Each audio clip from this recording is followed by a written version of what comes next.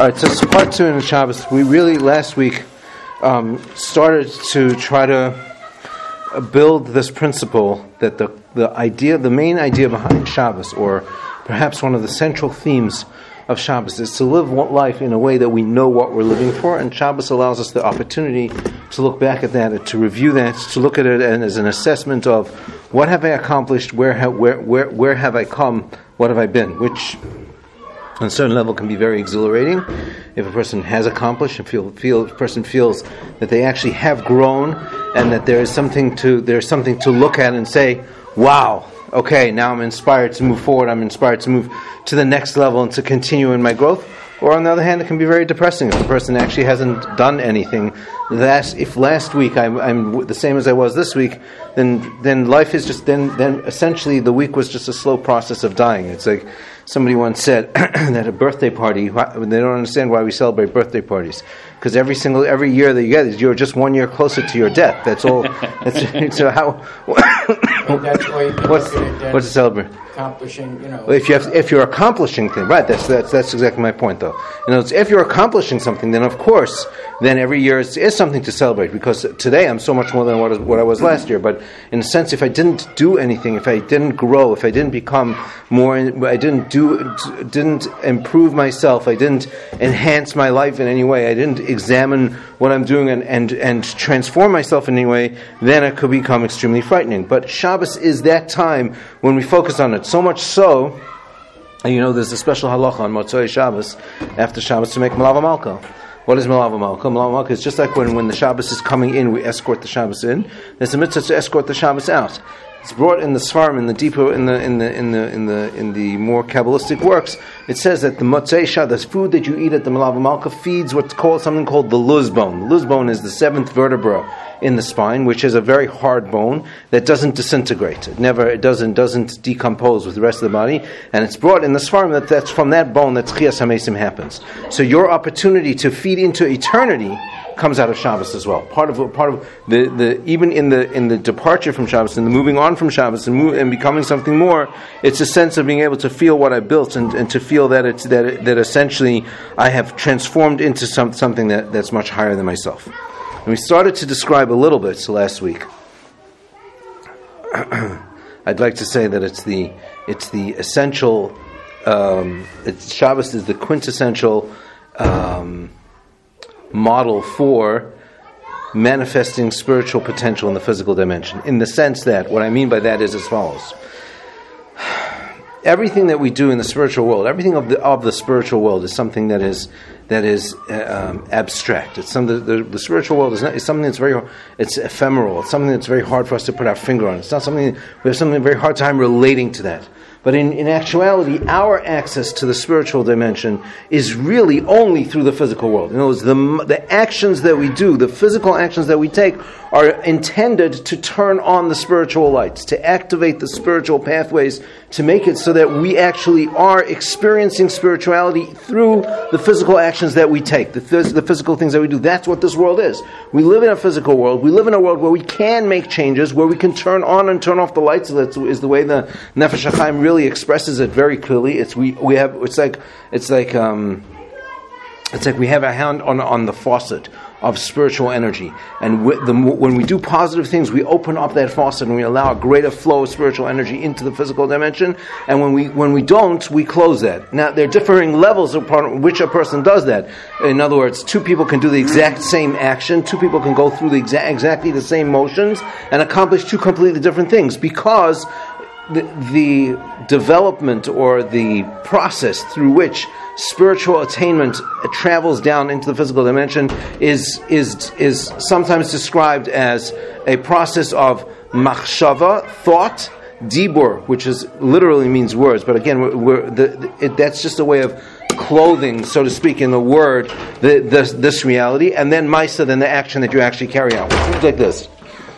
To really describe this at its best is to really go back on something that we've talked about many times. The soul consists of three parts: nefesh, ruach, and neshama. Nefesh is the the physical manifestation, the part of a person that is most alive, that you sense as being the animated part of a human being, or of any living creature. Even an animal has a nefesh. A nefesh is the animated, living part. It's sort of quantified or qualified by the blood flow. The blood flow that exists. Dam, the Torah describes as ki hadam hu ha-nefesh. The blood is the soul. Meaning the blood is what gives life. It's if you cut off circulation to any particular limb, that limb dies. What gives life is where the life force flows through is through the blood. The higher elements of the soul, the more spiritual elements of the soul, are the highest is the neshama, which is essentially comes from the word neshima, which comes, it's just a breath, but it's very much not something that you can put your hand on. It's something that inspires us, or that gives a light into us, that connects us to the higher dimension. But it's really almost completely separate from the body in some ways. In some ways, it's very much intangible. It's described as floating above the head, not even inside. So it's almost there's a word that we use in English called of a halo. Right, but in the Arizal's famous poem that we sing at Shal Shudas, you say Behilo Nero Ale Roshi. Behilo Nero, the light of that candle of the soul that lights me up, that allows me to connect. That's in the area of neshama. It's described as the area of thought. Really, that's the highest spiritual element, is our ability to process not just thinking but abstract thought. The highest concept of recognizing something that is different than ourselves, that's outside of ourselves, it's something that we can't actually put our finger on. What connects these two seemingly completely opposite things? You have the nefesh, which is on the one hand the animated living part of myself. I can see that it's my body, it's everything that I am. And the concepts of abstract thought are things that I'm completely seemingly disconnected from, right? Which is the area of neshama. What connects those two things together is the intermediate stage. It's called ruach. Ruach means the spirit. It means the airflow. It means it's quantified, if you will, by the physical manifestation of what we call dibur, speech.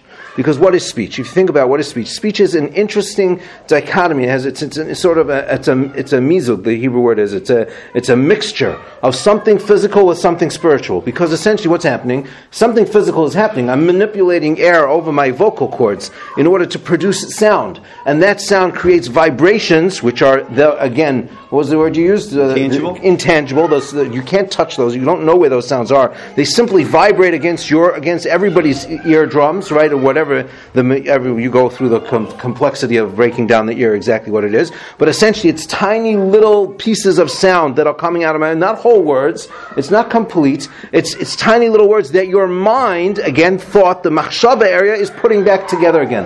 So there's a physical element to it, and there's a spiritual element to it. There's that which is the very tangible manipulation of air over my vocal cords that's creating these disturbances in the air that your ear is picking up, and then your mind is reinterpreting those sounds back into the words that that I intend them to be. So I'm able to communicate with you.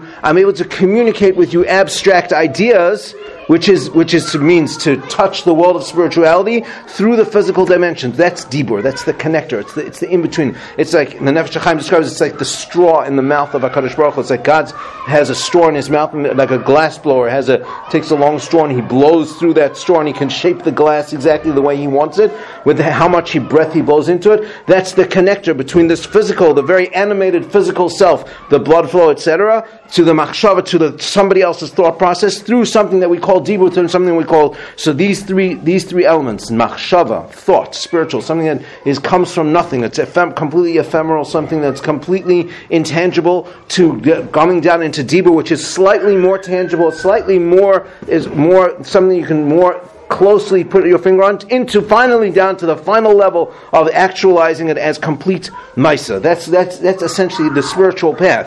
Now, the more you plug into that spiritual path, the higher or the more what you're doing ascends, or the more lights it turns on, the more it opens up that faucet. Meaning, if I go through an action simply by going through the motions because I know this is the way Shabbos is supposed to be, then I'm only engaging my nefesh. If I do it with a process of some slight understanding, but without any deeper intent, without actually thinking about it on my own, so then I've engaged the Maisa, and I've engaged Dibur, but I haven't engaged Machshava, I haven't engaged that highest level. When I really think about what I'm doing, and I understand the essence, and I try to recognize it on its highest level, so then I'm actually turning on the lights all the way up. So two people do exactly the same action. Two people go through the same motions of keeping the laws of Shabbos. One person does it by rote, he does it without thinking about it, he does it because that's what he's always done, or that's what he's always been told to do. So he turns on some lights. It's a positive thing. It certainly has a positive impact, but it's not the same as the person who has at least taken some time to understand it, and the person that's really not only understood it, but actually sees Shabbos for what it is, which is an expression of, we also talked about this idea last week, Shabbos in the three different stages of Shabbos: Friday night, the Friday night tefillah, the Shabbos morning tefillah, Shabbos afternoon tefillah, the concept of that it's a testimony to the fact that God created the world, and it's a testimony to the fact that Hashem gave us the Torah, and then to more than that, it's also a testimony to what's going on in the future, which, by the way, if you think about it, the Rambam in his Yud Gimel Ikrim, the Rambam in his 13 Principles of Faith, if you break them down into small groups, you'll see that that's exactly what goes on. First is the concept that you have to recognize that there is a God in the world. How do we recognize that there's a God? Is because we believe that the world was created, that there is a creator. And all of the first four Maimarim, all the first Animamins, the first four statements of the fundamental beliefs in God are all about believing in God's creation of the world, and the fact that there is a God, and the fact that there's reward and punishment, and that there's a consequence for my actions, etc., etc. That's all included in when we say Ata Kidasha, you God made the Friday night holy, means you created the world. It was a process that was in motion, and you stopped it. That's a recognition that Hashem created the world. Shabbos morning, we talk about Matan Torah, Yismach Moshe v'Manas Chelka. Hashem gave us a gift of Shabbos. He gave us this opportunity. Means He gave us His Torah, and within that Torah is contained the laws of Shabbos, which means that there is reward and punishment. It means that there's responsibility. It means that Moses is the prophet. All of those fundamental beliefs. There's essentially six middle sets of beliefs that all center around those principles is included in the Shabbos morning davening. And finally you get to the end of Shabbos. Ato Echad v'Shimcha Echad is the last three ideas. The concept of believing in Mashiach and believing in the fact that there's a Tchias HaMesim, that ultimately there'll be a resurrection of the dead, and ultimately that this world is moving towards a higher place, towards a joining complete with Hashem. Ato Echad v'Shimcha Echad. Shabbos is unique. It's the one time where there are three separate tefillos, three separate prayers that are included. When you daven your Yom Tov davening, Shabbos, evening, morning, and afternoon, it's all the same tefillah over and it's the same exact thing. Vatisin Lanu, Hashem gave us this Yom Tov, He gave us this holiday, and whatever goes in, and Yalav Yavo, it's the exact same tefillah. Musaf is a separate discussion. What exactly Musaf is? That's an additional prayer, but the basics, Shachris, Mincha, Maariv. When it comes to Yom Tov, they're all the same. When it comes to Shabbos, every one of them is different. Everyone is unique because Shabbos is the development of the complete expression of our total connection to HaKadosh Baruch Hu. It's turning on all the lights and has that possibility, it has that potential for everything that's in it. So Shabbos is the ultimate experience of accessing the spiritual dimension, of accessing the spiritual world. And let's try to unpack that idea a little bit more. Basically, up until there, I don't think I've said anything that's much new, that's very new over what we already said and expressed last week. We spoke about the Bom and Bach. We spoke about, which is similar to this idea of Atza Kadosh and Yismach Moshe and Atza Echad, the same ideas. But let's try to see what there is in Shabbos. Perhaps if we can unpack this idea of Shabbos as the focus of the reality of what it means to experience the world as it's supposed to be experienced. Let's try to unpack that idea a little bit more. So,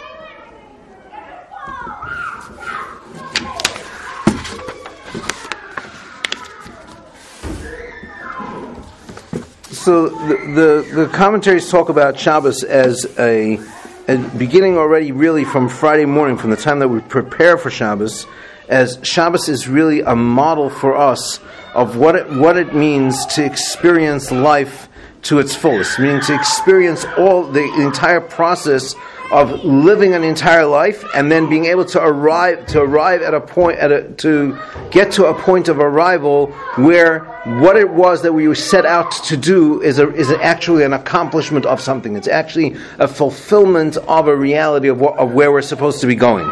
It's the moment of arrival at the end of the journey. It's like, which is essentially what, again, that's sort of a microcosm of what life is supposed to be. Meaning, like this: we live in a world where there's a famous story that I like to tell about the Vilna Gaon. The Vilna Gaon, they said that on his deathbed, he died actually on Chol Hamoed Sukkos. He's lying in the sukkah, and he's there. The Talmidim, the students that are around him, notice that he's crying, and they ask him, "Why are you crying?" Everybody knows the Vilna Gaon was a tremendous tzaddik. He was a very, very righteous person. He was a very, very holy person. You know exactly what's going to happen with this person. You know he's going. I saw just as an aside, I saw somewhere it says that in some places there's a minhag in the first year after somebody's nifter, you don't go to the kever. For the first year, you limit the number of times you go to the grave.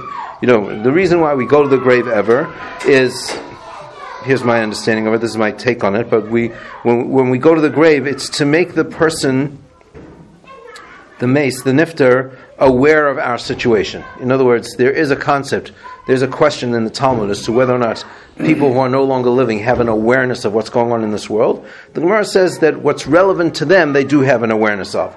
So when you go to the kever and you daven, you say your tefillos, you daven to Hashem, you don't, God forbid, daven to a mace, you never daven to the dead person, we don't daven to dead people. That's akin to Avodah Zarah. That's totally not done. When you're allowed to daven at a kever, right? And in one of two ways. Either one is that you express what your desires are directly to Hashem, but the mace, the nifter, the neshama is around the kever and has a greater awareness of what is going on in your life, and therefore, because they are in a more connected place than we are, so they can then be ma'or, they can bring up these ideas, these issues that are going on with the people that they care about in front of the Kisei HaKavod, in front of HaKadosh Baruch Hu, and in the Holy Court.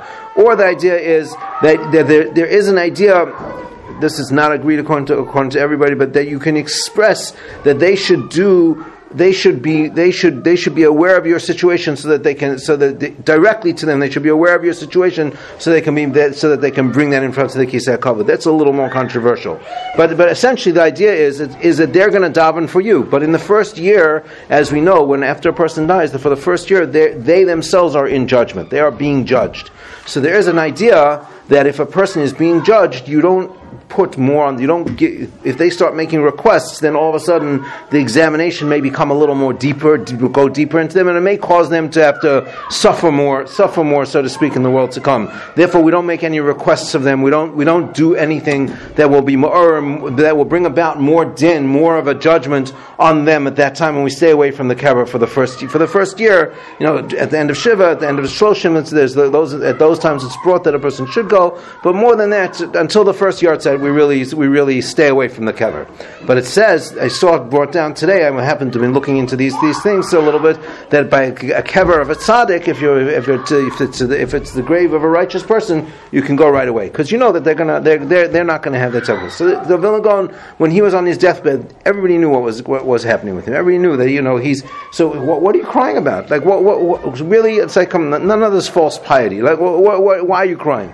So the Gaon turned to the Talmidim and he said to him, look, for a few pennies, what he didn't call pennies, he probably called it zlatis or whatever it was, I can put on a pair of tzitzis and I can do a mitzvah and I can elevate my soul, I can transform myself into something that's completely different. When a person gets to the world to come, then whatever you've built, that's what's there. And more than that, there's not going to be. That's it. Your potential for growth is cut off. You're done. This is it. So no matter how easy it was to do it here, which is what the Gemara really says, the Talmud says that when a person passes away, so if he's a tzaddik, They show him his Yetzer Hara, they show him his evil inclination, and it looks like this huge mountain. And he cries because he was forced to scale this Everest that he had to be. And a wicked person, they show him his Yetzer Hara, and it's like just a thin little thread, and even that he wasn't able to overcome in his lifetime. But the reality of what the Olam Haba, of what the world to come is, we think we spoke about this a little bit when we're talking about Tefillah, is that it's a place where you see all of the potential that you had, and for the successes, you relive the successes, and the failures, you relive the failures, and you have no way to undo them. You can see how small a change it could have been to make it, and you can't. There's nothing you can do about it. So the concept of Shabbos is the same idea. I think we talked about this also, but the idea is if you prepare before Shabbos, you have what to eat on Shabbos. Shabbos is a microcosm of what it is to be in the world to come. If you prepare while you're in this world, in the world of avoda, in the world of doing work, in the world of taking action, then in the world to come you'll have plenty to eat. You'll be well provided for. You'll be well stocked. But if you don't make the preparations here, then you won't have anything for Shabbos. Then the Shabbos, then that ultimate Shabbos won't be able to express anything for you. You won't be able to experience it in the way that you wanted it to do.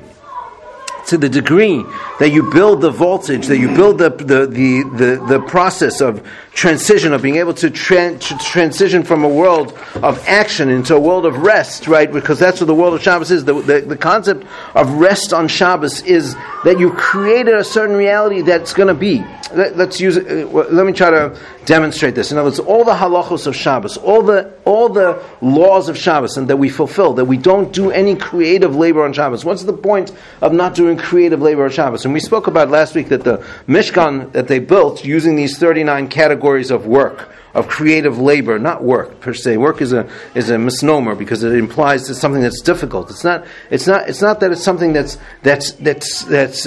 somehow taxing, but it's the creativity of it. It's the sense of building and transforming, of taking something from one form and changing it into another form. If you look at all of the malachos of Shabbos, barring one, the essential underlying principle in all the halachos of Shabbos, all the laws of Shabbos that are prohibited, are all about taking something from one form, using human creativity to transform it into something else.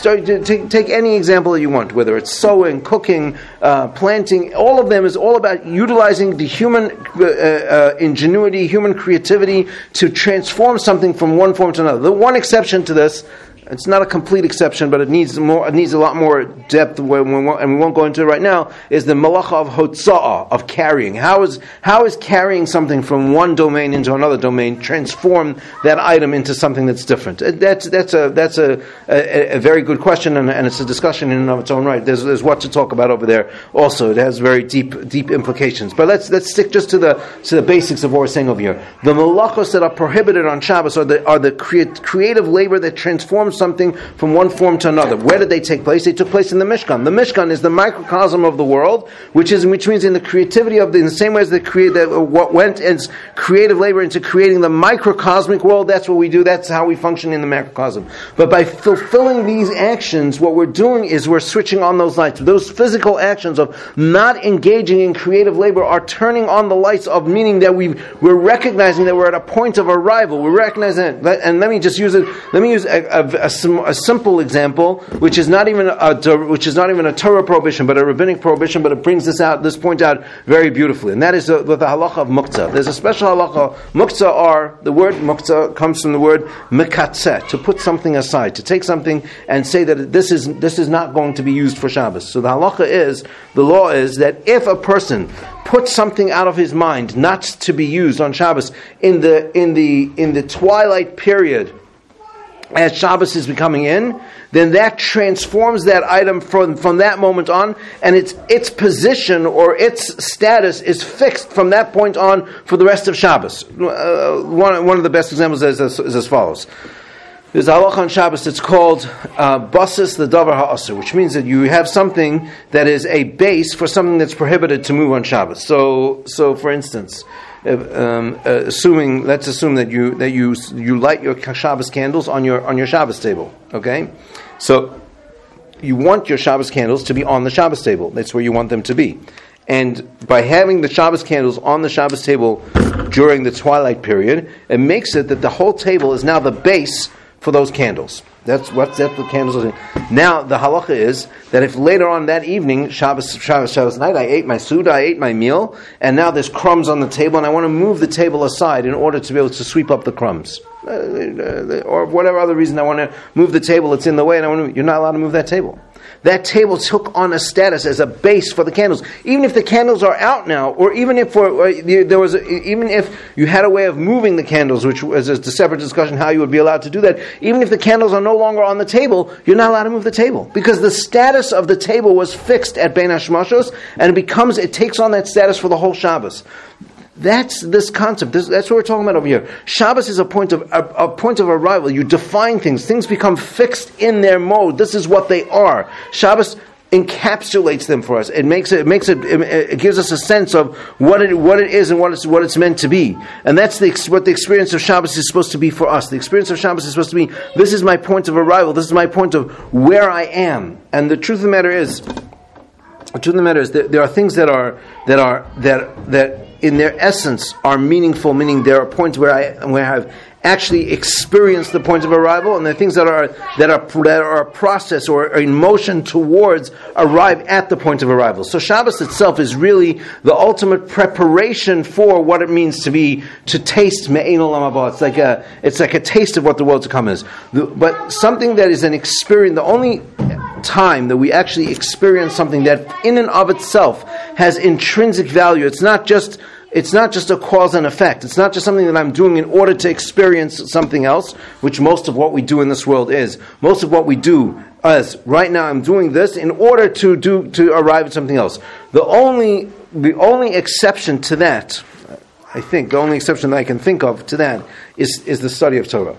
Torah study in and of itself is something that it's not meant to be used for anything else. The Mishnah in Pirkei Avos says that somebody who uses Torah as a kardom lachbor, uses it as a shovel in order to accomplish something else. He wants to get honor. He wants to get respect. He wants to have a position. He wants to have a livelihood. That's an improper use of Torah. In fact, the Gemara says in one place there's a story the Gemara tells about Rabbi Tarfon that at one point that he was attacked, and Rabbi Tarfon was a very wealthy man.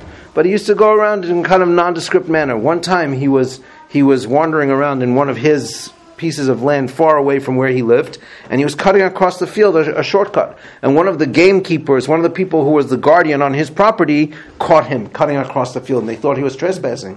And they were about to prosecute him. The Gemara gives a very severe punishment that they were about to give him.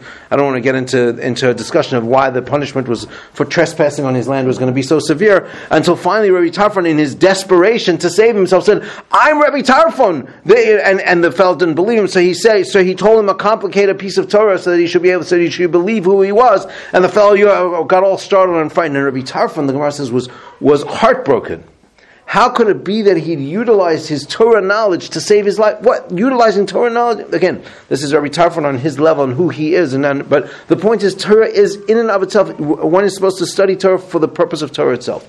Torah itself is meant to be it's not a means to an end, it's an end by itself. Even Shabbos is only a means to an end. Shabbos is a way for us to experience the experience of arrival, of having arrived at accomplishing something. It's meant for us to be that microcosmic experience of maximizing spiritual potential in the physical dimension, turning on the lights of the spiritual world through the actions that Shabbos takes. That's exactly what it is. Every malacha of Shabbos says that I am now recognizing that when I reach the point of Shabbos, it's not a time to be turning on those lights, and it's not a time to be being creative and changing and elevating myself. It's a time to actually simply reflect on who I am right now. That's what Shabbos is meant to be. Shabbos is meant to be a reflection of myself as I am, an introspection into what have I become and how am I doing that, and of course from that to inspire myself to grow more into the next week. Shabbos is the arrival of last week and the launching point for the week to come. That's ultimately what Shabbos is meant for us as that experience, and that's the success and the ultimate pleasure of what Shabbos is. The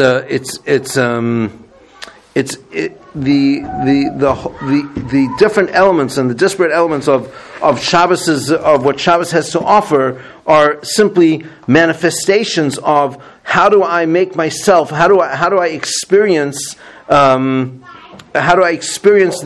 totality of the focusing on the world as what it's supposed to be. Like the Talmud says, that initially when Hashem created the world, the trees, the fruit and the trees were all one, meaning that the bark had the taste of the fruit, and in fact in one place it even says that the cake, the completed bread, grew on the trees as it was. Gan Eden, the Garden of Eden, or the experience of that higher dimension, was that everything was complete. It didn't require any effort in order to make it happen. That's ultimately the goal of what we're trying to experience. The experience of Shabbos is the point of saying, what's the significance of the bark of the trees has the taste of the fruit, is that normally we see the world as a process. We see everything as in there's a need for things to grow. There's a need for things to develop. There's a need for things to become. They need to be transformed. They require our efforts. Like Turnus Rufus once said, there's a Roman legionnaire that had this Roman governor that had an ongoing debate with Rabbi Akiva. He asked him, why is it that you give tzedakah? Why do you give charity to the poor? After all, didn't God create the world the way it is? So therefore, if Hashem wanted people to be rich, He would have given them money. To poor people, He doesn't give them money. So why do you go give tzedakah? So Rabbi Akiva said, so why do you take wheat and make it into bread? Why do you in other words, Hashem created a world that was there for us to transform and there for us to build it. But that's in this world. That's on this level of development. That's when we manifest the spiritual potential in the physical dimension. But ultimately, what we really want to be is to arrive at the point where we are living in the spiritual potential, which is the world where no effort is required, where the trees and the fruit have the same taste, means there's no necessity for anything to develop. That's what Shabbos Mein Olam Haba means. Shabbos is a 60th, is a taste of what the world to come is because it's not possible to do any effort. No efforts that I make are going to make any difference. I simply have to manifest the reality of what the spiritual world is as it is now, as it is in front of me. That's ultimately what has to be my goal. And that's really what the experience of Shabbos. And in that way, Shabbos is a testimonial not only to the fact that Hashem gave us a gift that He called Shabbos that has whatever advantages that it has to it, but it's also a testimonial to the past, to the Haya, to the past of what Hashem was, meaning to my celebrations that He created the world, and to the whole, to the Asid, to the future, that ultimately the world will come back to that point of where we will be together with HaKadosh Baruch Hu as one, where a world that is complete, with no effort, with no pain, with no suffering, with no need for us to transform anything, but everything in its ultimate form of what it's supposed to be, what it's supposed to express, which is ultimately what the goal of Shabbos is meant to show us and to express for us. Okay.